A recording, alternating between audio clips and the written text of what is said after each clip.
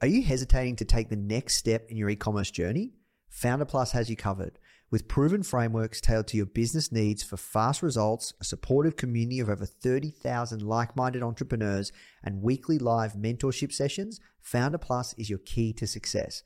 Try Founder Plus today for just $1 for 7 days and start building your dream business with confidence.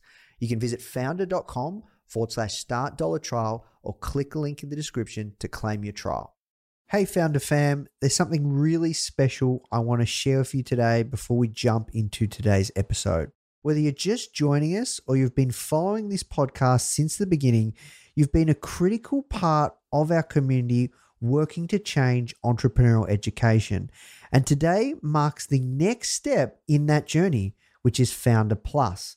I started Founder a decade ago with a mission to provide young entrepreneurs access to the world's greatest business leaders. And our goal was really to break down the barriers to entrepreneurial education.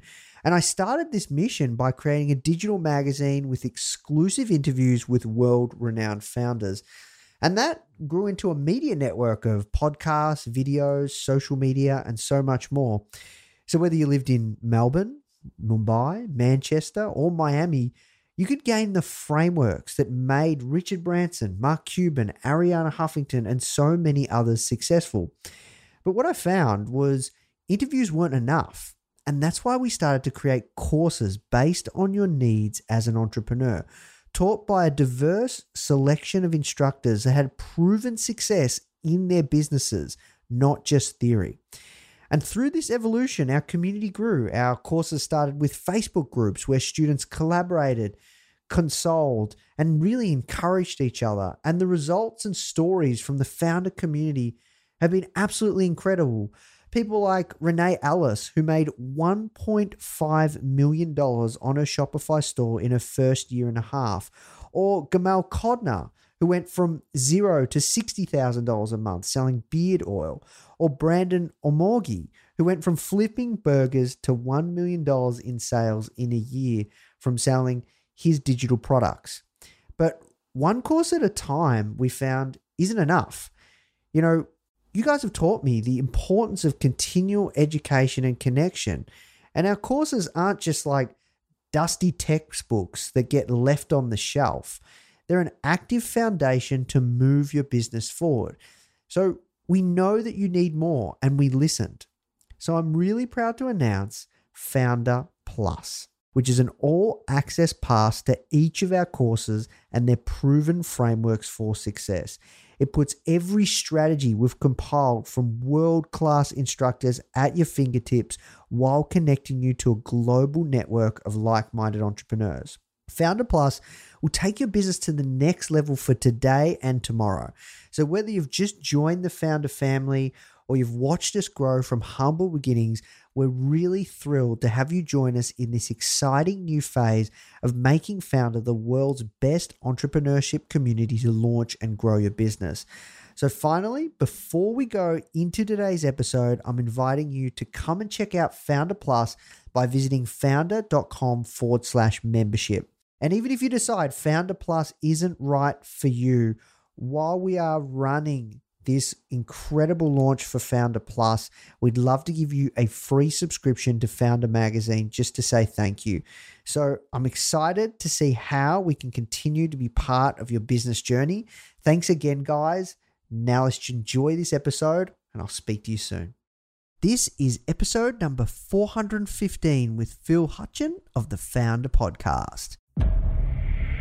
What you need is thirst. You need to be a thirsty human who is intent on learning.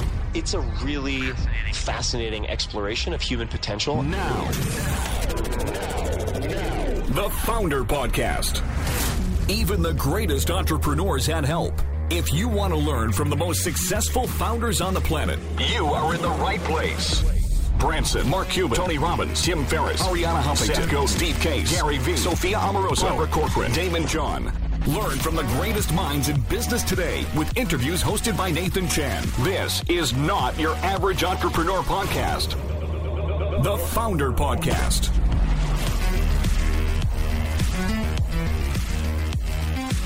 In 2014, Phil created DICE, Dice has transformed how fans discover and buy tickets to live events all over the world. From ASAP Rocky to Bicep, Nick Cave to Adele, from the up-and-coming to today's world's biggest acts. And Phil's going to talk to us about how he's reshaped the entire music industry and how he scaled and built this incredible company. Please welcome to the podcast, Phil Hutcheon. The first question we ask everyone that comes on is, how did you get your job, aka how did you find yourself doing the work you're doing today? It's funny because I think that now looking back, it seems very logical, but at the time it didn't make any sense whatsoever. And if I gave it to people as advice, I'm not really sure how great it is because as a kid, like I always loved computers. I was always like, working, I had a paper job, did the things, worked in shops, everything to like get money to like get more components of computers. Always played video games, always strategy games or FIFA.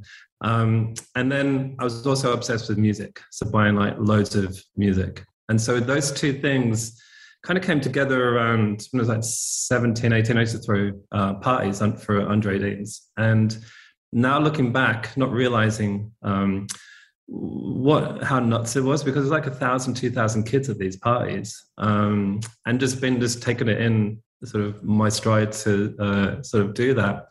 And then going to university and being the entertainment officer and studying law, because I thought that everyone who went to university, that's what you did law. But I quit after 3 years and just went into like filmmaking and everything else, all these random subjects, just so I could stay at university longer so I can book more bands.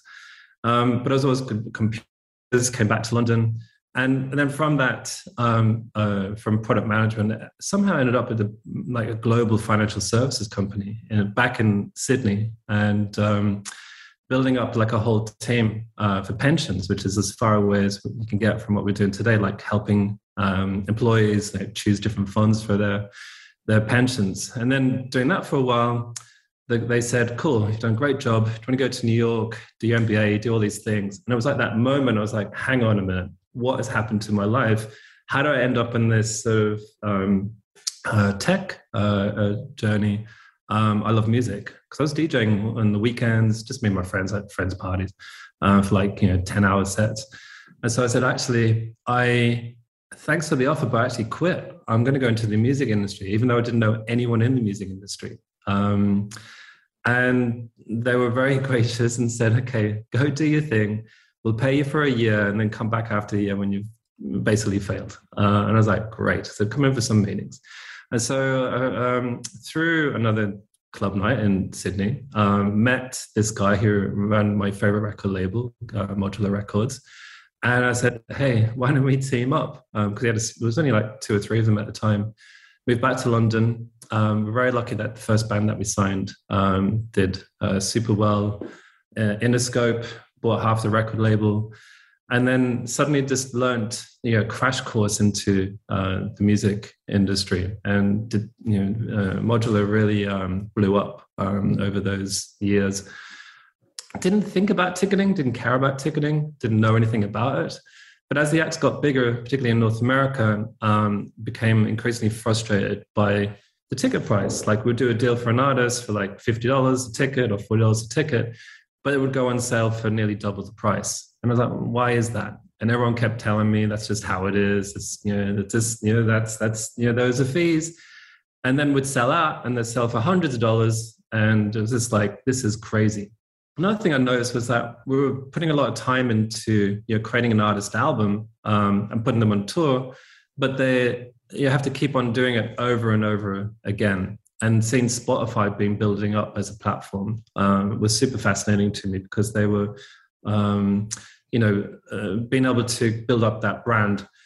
And again, kind of looking back, all those club nights with the record label, with everything else, they were all primitive versions of platforms. They were all conduits to allow other people to kind of get accelerated along it. And so I looked at ticketing. I looked at all the different solutions, trying to find one for ourselves. But I didn't feel like anyone was solving anything for fans. They were always kind of like just doing things for for the venues or whatever else. It wasn't really kind of solving like the problems of, the pricing, secondary scalping, discovery or anything else. So in the end, I was like, well, I guess I'm going to be doing this. And that was the start of what became Dice. Yeah, interesting. So before we get into the Dice journey, because you've been doing that for almost 10 years now, massive platform, so many famous artists use your platform, and you've raised, I think, well over $100 million. You've got some incredible advisors. Before we go into that, I'd just love to hear kind of more of the record label path and that journey. Can you tell us kind of, you said that you sold half of that label to Interscope. How did that come about? And are you still in that? Is that still part of your business or? No, it's not. So it was a while ago, and so the guy who owned it, Pav,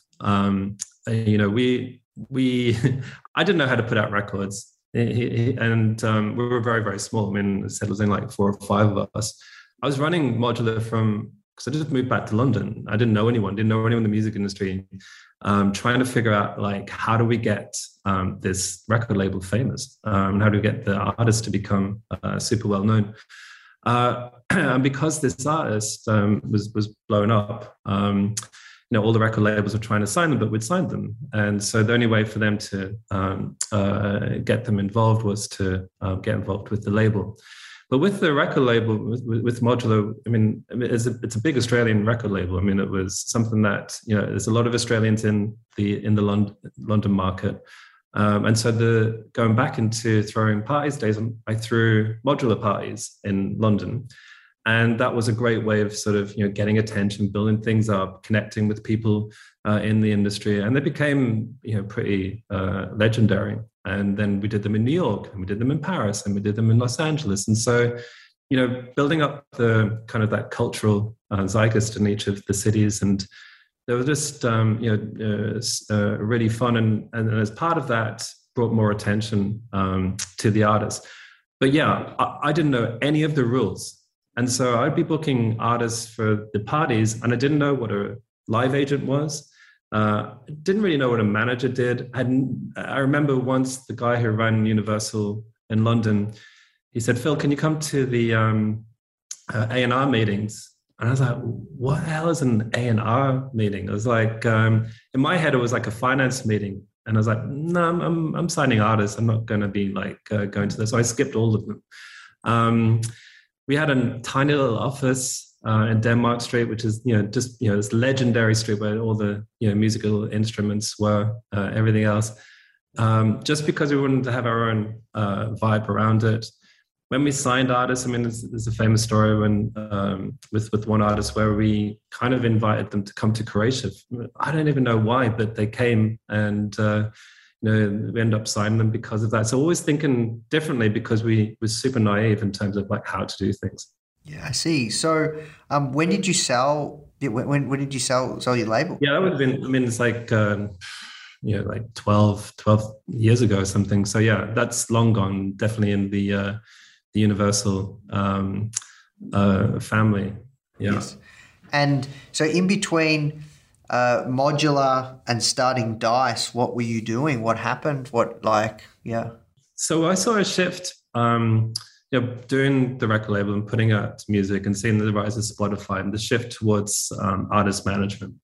And so I created a new company called Deadly, which was managing artists, putting on events, looking at, the commercial aspects, and looking at more of like, if you think about it, the artist is in charge of, the creative and the manager's role is to help them,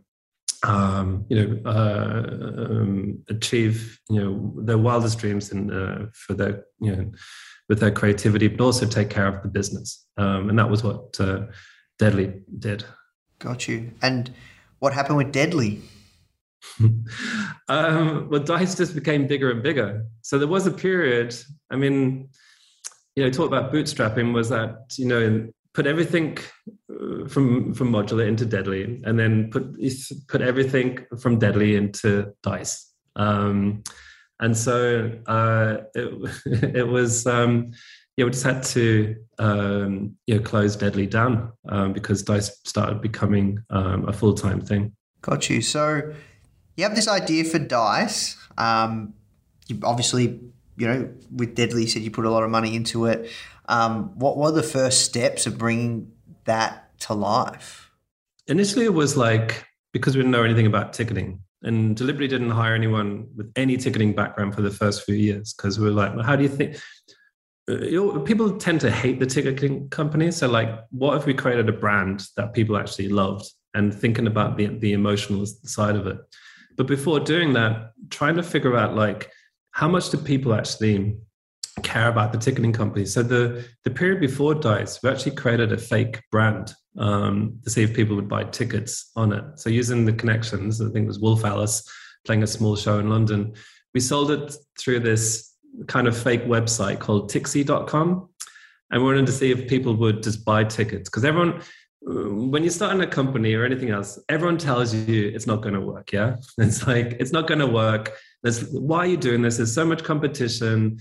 People are not going to do that. So it was kind of a way to prove out fairly quickly, would consumers, fans trust a new brand coming through? And they did.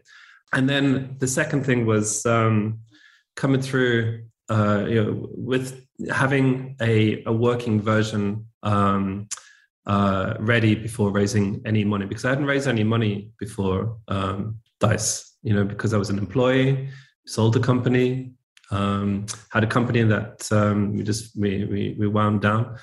So Dice was the first time that I ever raised money. I see. So how long did it take for you to create that kind of, I guess, fake app, and then realize that there was somewhat proof of concept to then go out and raising, would you say seed round? Yeah, it was our seed round, yeah. I'd say that was a good 6 months of trying it out, seeing how the team worked. I mean, there was 5 or 6 of us in that initial team, really looking at the user experience, looking at how do you optimize the journey, how do you make it as simple as possible, think about all the main pain points, because it's never good enough to just be like marginally better. It's no good having slightly better UI, UX if you don't have the inventory or anything else. Like you have to be like miles better. And so digging back into pre music industry days, just been very obsessive on the UX. Really looking at those journeys, thinking about the fan journey from purchase to actually being at the venue, having someone at the venue who would let you in, and mostly just thinking about that end-to-end fan journey. And so we refined that over the 6 months, and then a month after launching Dice, so that's September, so it was 8 years coming up in September. A month afterwards, we scored a deal where we did all of the tickets for this event called Culture Clash, which was 12,000 tickets.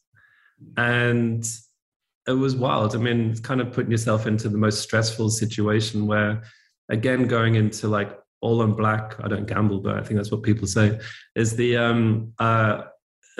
let's just do it. Let's see how we go. And all of us being at the venue, with the laptops, scanning things, doing the things, and just like, how are we going to do it? But that stressful moment just really rapidly gets your tech stack together.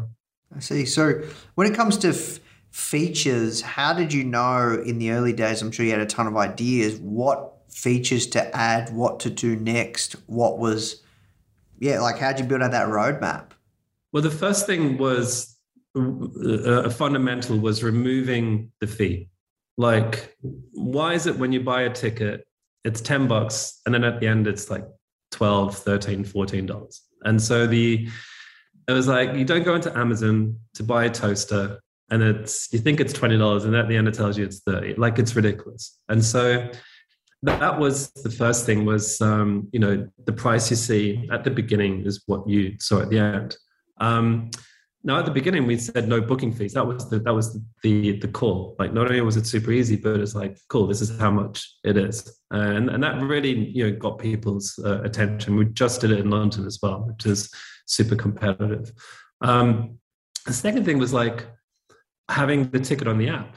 Now, everyone was telling us no one's going to download an app to buy a ticket, but I was thinking the opposite. Well, there's so many benefits from downloading the app for a ticket. First of all, you've eliminated 99% of your customer queries of like, where's my ticket? Because it's on the phone. I mean, now it seems quite common sense, but at the beginning, everyone was like, no one's going to download the app. And then the third thing was scalping. One of the things with Dice is that the ticket doesn't appear until right before the event. So there's nothing to sell. So you've just eliminated the secondary market. Again, being able to do that via an app. And I guess the last thing is that by being an app, bots, because bots, are these things which are hoovering up tickets all the time, but they can't do it on, via two-step authentication on a mobile app. And so all these things were the critical things that we had to get right. Now, underneath all that was a million ideas, as you said. And to be honest, I mean, a lot of the ideas I was trying to solve the problems of one of my best friends, Ari, who's not in the music industry, works in IT, but was always the guy who bought 5 tickets to a show and then emailed everyone and said, "Hey, is anyone want to come here?" And then you have to distribute the tickets. You have to figure out how to get the money from people, and so I had Ari as my test case for everything. I'm curious as well, like, how long did it take for the industry to really get it? Because you guys really shook things up. That's a really good question. Because I thought that people would get it. Well, you got a split. You got half the industry just got it, and it's like, finally, this is actually happening. And then you got the other 50% that we're still educating, still today, still with agents, still with managers. Do you realize that this is what's going on? And they're like, oh no, I didn't really realize that. Now, weirdly, the pandemic accelerated that education, because during the pandemic, we actually went into live streaming, ticketed live stream. So artists were able to live stream, through Dice and sell tickets and do it themselves. And suddenly they had access to the enterprise software that they've got through Dice. And suddenly they realized that when they post things on social, there's a huge impact in terms of ticket sales, and they saw the pricing and everything else. And so it was still, doing a lot of education around, the importance of ticketing. I mean, it really is the biggest source of revenue for artists. So it's something that is super important for them. But yeah, in the initial year or two, there was definitely more skeptics than champions. But those champions were, helped us get through all of the tricky times. So you raised your seed round, and then how long was it for you to raise your next round and really effectively get traction to be able to say, you know what, now I can really put some firepower behind this? So I'm going to reverse the question, if you don't mind, because we just got we did our Series C in summer last year, and that's 7 years after we launched. We did our first big amount of funding, and in the early days of Dice, Deliveroo, which is a food delivery app, was launched just before us, but roughly at the same time, and they were getting so much funding. And then it was these other companies getting huge amounts of funding. So we were getting small amounts, but they were going, cool, go for it, grow like crazy. And I remember talking to those founders and them saying, well, it brings a lot more stress to it and a lot more expectations, everything else.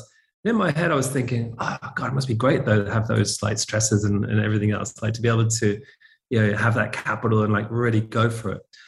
But now I feel like the luckiest guy in the world, because the thing is that what happened was with, raising smaller amounts with the milestones, as you said, with the traction, staying in London for the first 3.5 years, despite every part of me was like, we've got to expand.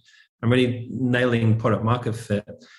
Now we know exactly how to allocate the capital. I mean, and our growth today, which is incredibly fast, is because of all those lessons that we learned in the early days, and all the things that we got wrong, and with less expectations for it. So I would say that funding has always been tricky for us at each of the round. I mean, externally it might seem like, oh look, they've always raised money, but it's we've always been very careful about who were the investors and what they can bring to the table. And even in that first seed round, even though I hadn't raised any money before, instinctively I felt that we needed to find good people who could actually contribute to the business.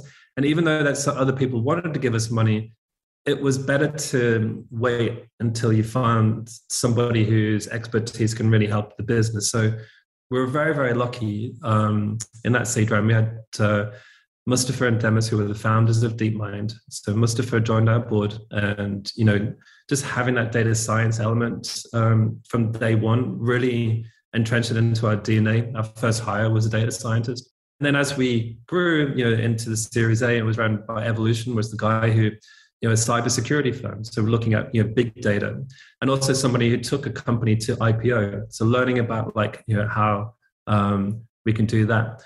For that B round, the lead was Bliss, who not only knew how to scale companies and were based in the US, but also have a big social element, as in they have a charity called Epic Foundation, which I'm an ambassador of, and that was important as well, because again it was like, how do we give back to society as well.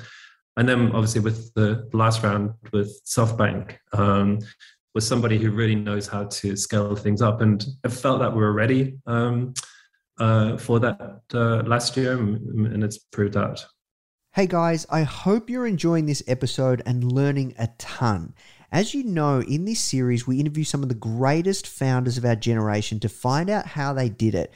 However, if you're thinking of starting your own business and you want to hear from some incredible stories from everyday people like you or I who are actually in the trenches, only been building their business for maybe 1 year or 2 years, like that are building right now and they're really in the early stages, but they're getting success, you should come and check out our new podcast, From Zero to Founder, hosted by our community manager, Molly Flynn. These are in the trenches stories from our very own successful students that have gone through some of our programs. People just like you who are deep within the process of building their very own successful business. These are the founders of tomorrow. You can find the From Zero to Founder podcast on all platforms. And remember, it's founder without the E. All right, now let's jump in the show.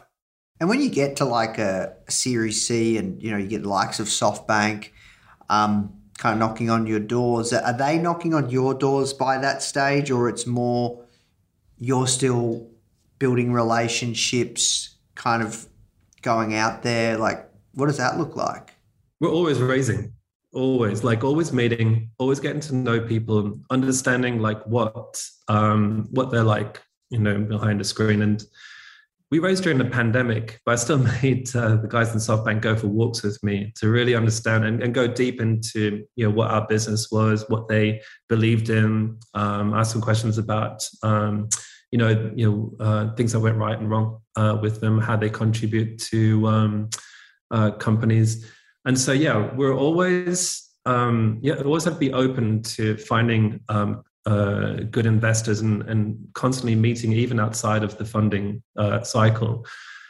A lot of, especially in the VC level, there's a lot of bad investors, like there's tons. And, people who, follow the herd, people who, we get, maybe insecure about their own roles. And so that insecurity leads into your company.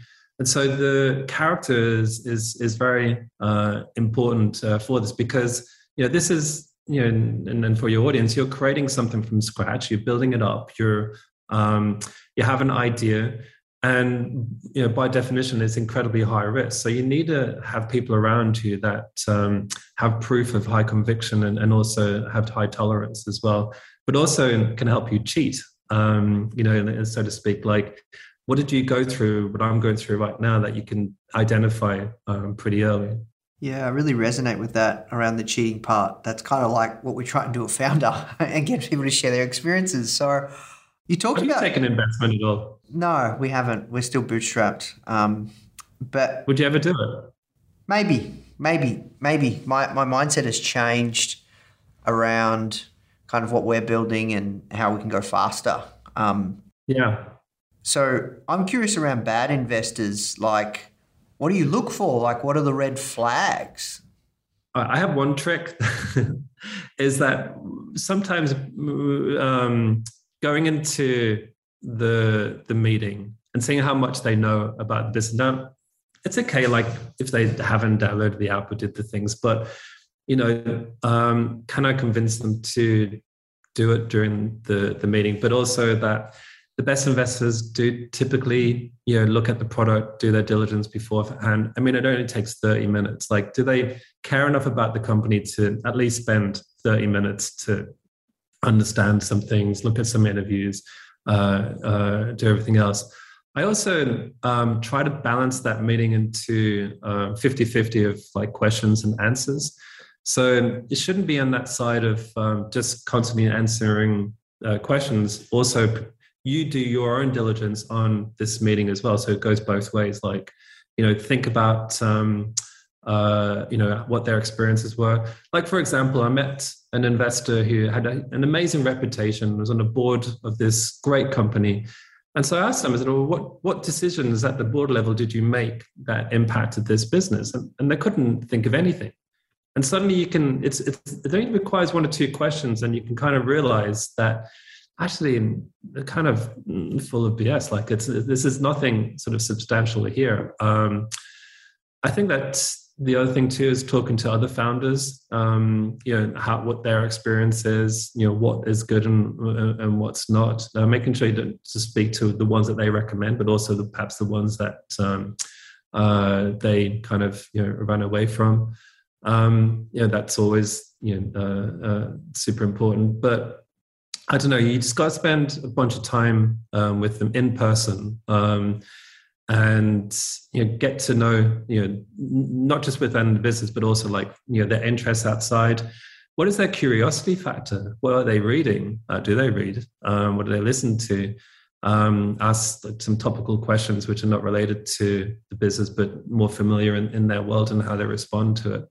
I don't know, just things that you kind of start seeing in terms of pattern recognition from that.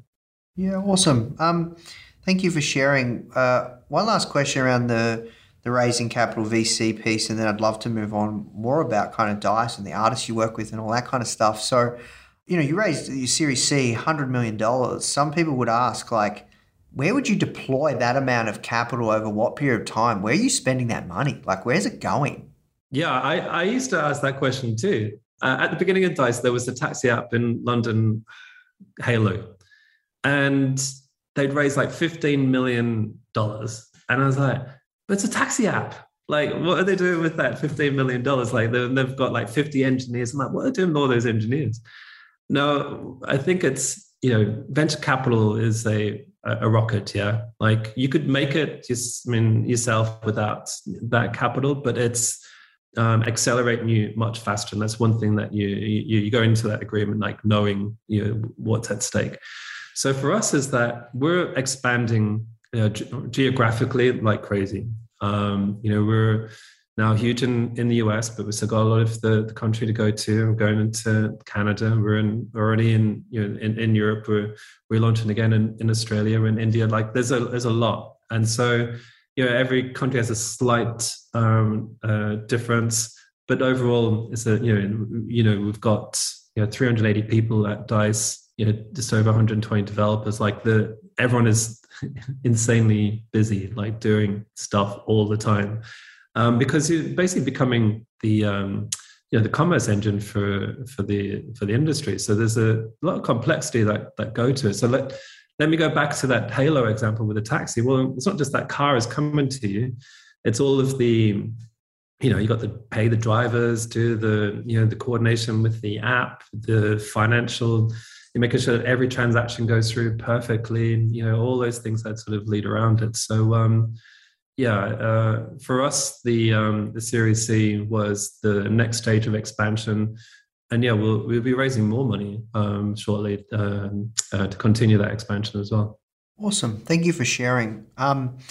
So from like Kanye West to Adele, a lot of the biggest artists have used Dice for their projects. Which artist was the big first unlock? Yeah, so I'm actually going to go back to your thing. Have you seen the Kanye West documentary on Netflix? Of course.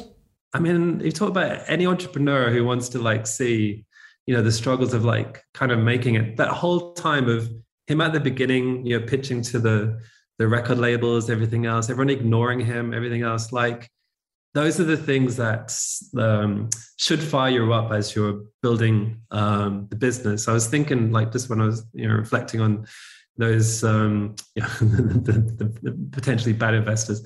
Every time someone said no to Dice and giving us money, it only burns up more fuel inside. I really want to we're going to make it. You have to really sort of get that. And there's a famous quote from Jeff Bezos. We were joking about Scooter Braun bringing up that story. I haven't met him, but I've heard the quote. Is that the reason that startups win is that you only need one person to say yes to your idea, but in an organization, you need one person to say no to shoot it down. I think it's pretty cool.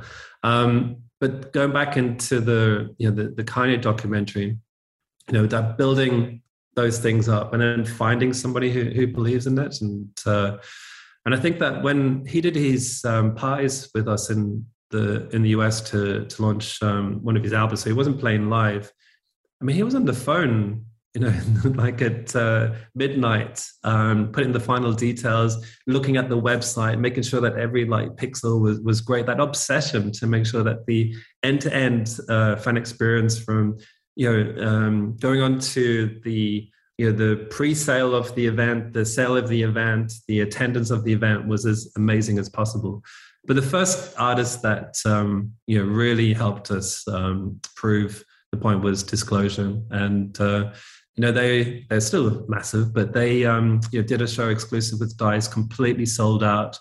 The waiting list, which is our solution in terms of if you miss out on ticket, you join the waiting list, worked like a dream. And it was just everything that we kind of was, fingers crossed, is this going to work, kind of came together. Yeah, gotcha. Yeah, I love Disclosure. I've seen them at least once in Melbourne, maybe twice. And I suppose now that I'm thinking about it, so you land a big deal like Disclosure. When was that? I was in the first year of launch. Okay, wow. Okay, but that's awesome because then you have those network effects taking place, right? Exactly. Yeah, and then for them, they saw the benefits of the thinking. So you're talking about right at the beginning in terms of the people who get it or don't get it. When an artist sees not just for the network effects of Dice, but for themselves, they sold out the show, they got the waiting list, next show goes on sale, it sells out again, and the next one, and the next one, because Dice can hit that audience up straight away. It's saying that this is coming up. If you missed out on tickets for the last one, here's the next one. But also that data as well. Live and data, it's traditionally has not sort of been used sort of particularly well, but even down into an artist will sell out a show thinking that they can go bigger next time, but actually probably exhausted all the demand for the show and actually needed to space it out for a little bit longer, which is the opposite effect of the waiting list. If you sell out your show and you've got a few fans on waiting list, you're probably not ready to take the next leap up. But if the waiting list is crazy like it was with Disclosure, they were able to keep on increasing it, looking at different markets and everything else. And then all those fans who wanted to see Disclosure were coming to Dice to look at what the next things are. And then also you have the Discover feature, which I think is really clever and cool because it plugs into, like Spotify, and you can it can tell you, because it's hard. Like, I think of myself, like, there's so many artists that I love, but I don't follow when they're coming to Melbourne or wherever I'm going to be. And it's really cool. So the Discovery, that was a huge bet. Yeah. I mean, we thought it was going to be successful, but it took 3.5 years to get big enough data, enough data for us to actually give great recommendations. And for the first couple of years, I mean, the recommendations were horrible. Sorry, Greg, but they weren't very good. But they kept on improving because it is, self-learning and coming together. And about 80% of our recommendations come from our own data and find lookalikes within Dice, obviously anonymously because we're very pro-privacy. And the scanning your Spotify or Apple Music is like a bit of a jump start to help us, figure out like what the fans' taste is. But you're exactly right. Like, it's hard to keep up with all of the artists that are visiting town. I lived in a bubble pre-Dice. I thought that, okay, maybe there's 200 great shows a month in London. It's not. There's like 500 a week. It's crazy. Like, there's so much going on all of the time. And so you need discovery because, those creators of the past, like, the Enemy or publications, they've all kind of gone. And so it's filling that gap of being able to take your taste and give you recommendations and reduce that friction. So one of the things that we're always thinking about, one was that purchase experience we talked at the beginning in terms of making it super easy to buy a ticket and no scalping or anything else. The second stage was discovery, like how do we keep you informed of what's going on in the city? And now over 40% of our sales come through the algorithms, which is insane. And what's amazing is that investment in data from the beginning meant that when we launched in Paris, Barcelona, Milan, New York, all the other cities, they're the same. Kind of just still works. Yeah, interesting. So you talked about data a lot. One thing that I've been learning a lot, not so much from interviews with founders, and I don't think it's something that people talk enough about, maybe because it's a little bit taboo, I don't know, but like in the actual business, in the trenches, one thing I'm finding is companies that have an unfair advantage, they are harnessing data in deep ways, ethical ways, but it gives them a massive competitive advantage. And it's kind of like another layer of business that you talk about cheat codes and there's levels to this stuff, right? Like, there's a level now where I'm seeing that if you can harness your data and actually, build a warehouse that, far less sophisticated than what you guys have going on, but even at a basic level, you can do some really powerful things. Like, as an example, if you sell your products on the phone or you have a call center, you can harness that data to predict the next best person to call, like all sorts of crazy things. Yeah, I mean, I actually think that one, I'm a big fan of GDPR, and two is that I don't think that it's been executed in the first way, but it hasn't been on to like the next way. Like, I really wish there was a company that starts where it allows fans to have more control over the data and choosing, how to give that to different organizations, but giving them the choice to do it. I feel like, with Dice, we have a huge advantage in terms of the data that we have and being able to, like any marketplace, bring fans directly to events that they want to go to. Where we're moving to is opening up more of that, not on a kind of fan user level, but like just in terms of a trend. So artists can learn more about, which cities they should be going to, the pricing, everything else, giving them that intelligence to make better decisions. I actually would love, and we'll lead this to be more open to make it healthier for artists to, make better decisions and also like lead into other opportunities in terms of, merchandise and everything else. And then obviously, we're very excited about Web3, but perhaps not the same as everyone else, but it's more like I see that as an opportunity to, further bring more transparency to the industry as well. So are you envisioning kind of the Dice platform going beyond ticketing, and you guys are essentially kind of looking to become a Shopify for artists to really help with the commerce side? Yeah, less on, because Shopify I feel like is a B2B brand. So it's like, I'm not sure, like you don't go to the Shopify site to like buy stuff. But in terms of the enablement, yeah. I use this this example to try to get people's head in terms of like how big live is. Yeah. So let's say that 90% of the world likes music. Half of them love it so much that they would pay a subscription to listen to it each month.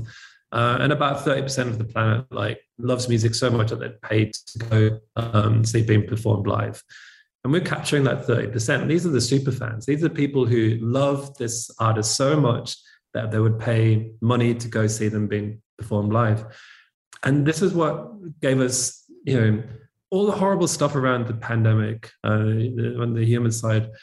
There's also like this amazing thing that we found from the pandemic was that fans want to give artists money directly. And so, those people who bought the tickets, like we can remove all the friction from merchandise. And we did lots of experiments last year, and it'll come out after summer this year, is that being able to pre-purchase your merch, not having to line up at the end of the concert to kind of pick it up, have it delivered to your house, all these things. But just making it simpler and simpler for artists to be able to do this on demand and everything else. Yeah, no, that's really cool. Well, look, I could talk to you all day about this stuff, Phil. I'm conscious of your time, working towards wrapping up. We're going to move to the hot seat. I've got 3 questions for you. If you could go back in time to your first day of business and give yourself one piece of advice, what would it be and why? We're talking about data a lot, but trust your gut. Like good people generally introduce you to good people. So, that's been something that I've done instinctively, but like, if someone is great, spend time with them, learn from them, listen, and they'll introduce you to, more great people. And it's, people generally want to help you, particularly in former entrepreneurs, people who've maybe taken a break and everything else. One of the things I've seen extensively, and something I try to do as well, is like pay it back, like constantly, I was always amazed at the beginning, like how I was getting all this time with these amazing people and they're giving me all this great advice. I'm like, what's in it for them? But now I know, like now I get it, like, because I want to do the same. You want to really, help somebody who's starting out to do great things. When is work fulfilling? I know people say this, but it doesn't feel like work. Yeah, when it doesn't feel like work, is probably the answer. Like, it started off as a joke, but then it's kind of come real. Where, like, on Fridays, it's like I can't wait for Monday, and I do really feel like, I think that we got a team in Ibiza today going to DC10. I mean, like the legendary club, which is we do all the ticketing for DC10. And there's a video of our president there, and he's just smiling into the video, go, I can't believe this is my job. And I think that all of the things, like all of the hard work that you do, all of like the pain, the stresses, everything else, and then you see it on the other side, and you see fans really enjoying themselves. Like it's just awesome. It definitely feels very fulfilled when you see people go out and experience live entertainment. That's awesome. Last question. If you could have dinner with any entrepreneur, dead or alive, who would it be and why? So I think it's because it prompted from what I was saying before, and just when I watched the documentary, but it has to be Kanye. You didn't get to catch up with him. Amazing. You didn't get to catch up with him when you caught up? When he was using the platform? Yeah, but we're going out for dinner. I mean, if he's watching the Kanye, let's go for dinner. Like imagine that conversation. It'd be amazing. I mean, again, like the polymath sort of side of it, from, music into culture, into gaming, into fashion, into all these things. It's like, one of the great things about music is that it does give you access to a lot of things. And if you think about all the things that make the world divided, music is definitely like one of unity. But also like how impactful it has been into so many different industries. And And it's great being the dumbest guy in the room, learning about the future of crypto or like or anything else, and because they're also wanting to learn about music. So with Kanye, I feel like that's what he does. He just seeks people out for learning. So it'd be great to go for dinner with him and kind of like just get into his brain for a bit. Awesome. Well, look, Phil, we'll wrap there. This is a great conversation. Conscious of your time, but thank you so much and congratulations on all your success thus far. And you too. Thank you so much for inviting me. I really appreciate it. Hey guys, I hope you enjoyed this interview. As you might already know, our mission at Founder is to help tens of millions of people every single week with our content, either start or grow their business, which is exactly why we're partnering with world-class founders such as Damon John, Alexa Von Tobel, Greta Van Riel, and so many more to teach crucial skills such as negotiation, finance, e-commerce, and so much more. So if you'd like to get access to these free exclusive trainings, please go to founder.com/free. These are 100%. We go super in depth on teaching a particular topic, and I know that you're going to love them if you enjoy this podcast. So just go to founder.com/free.